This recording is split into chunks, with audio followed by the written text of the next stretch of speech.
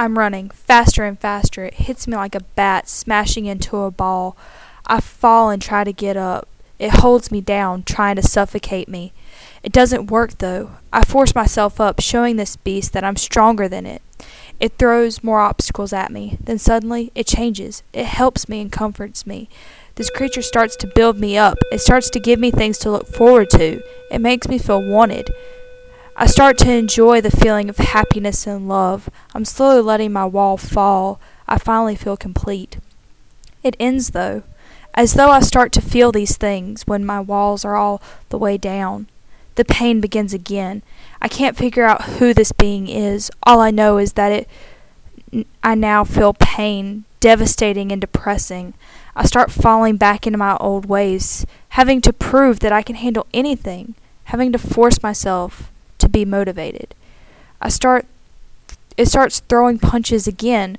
My eyes are black and I look like a raccoon. My body is covered in scratches and cuts. I want the pain to stop. I hold back the tears. I have to come out of this strong. I'm a fighter. This is breaking my spirit, but I can't show it. The pain stops. I don't know why, but it does. I look up and see who my tormentor is. It looks me right in the face. You have passed, young one, it tells me. I still don't know who it is. I am life, and you have passed. Life is what was slowly killing me, and I won. I have survived the horrible torment. Life cannot control who I am. It didn't tear me down. Life tried to bully me. Now look where I am. I'm on top of the highest mountain, looking at the beauty of the sun and nature. Now I can help others get up on that mountain with me, so they can enjoy the beauty and freedom I feel now.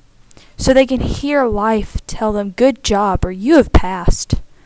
When they join me, we shall band together. We shall help others that realize that life is nothing but an obstacle that we must overcome.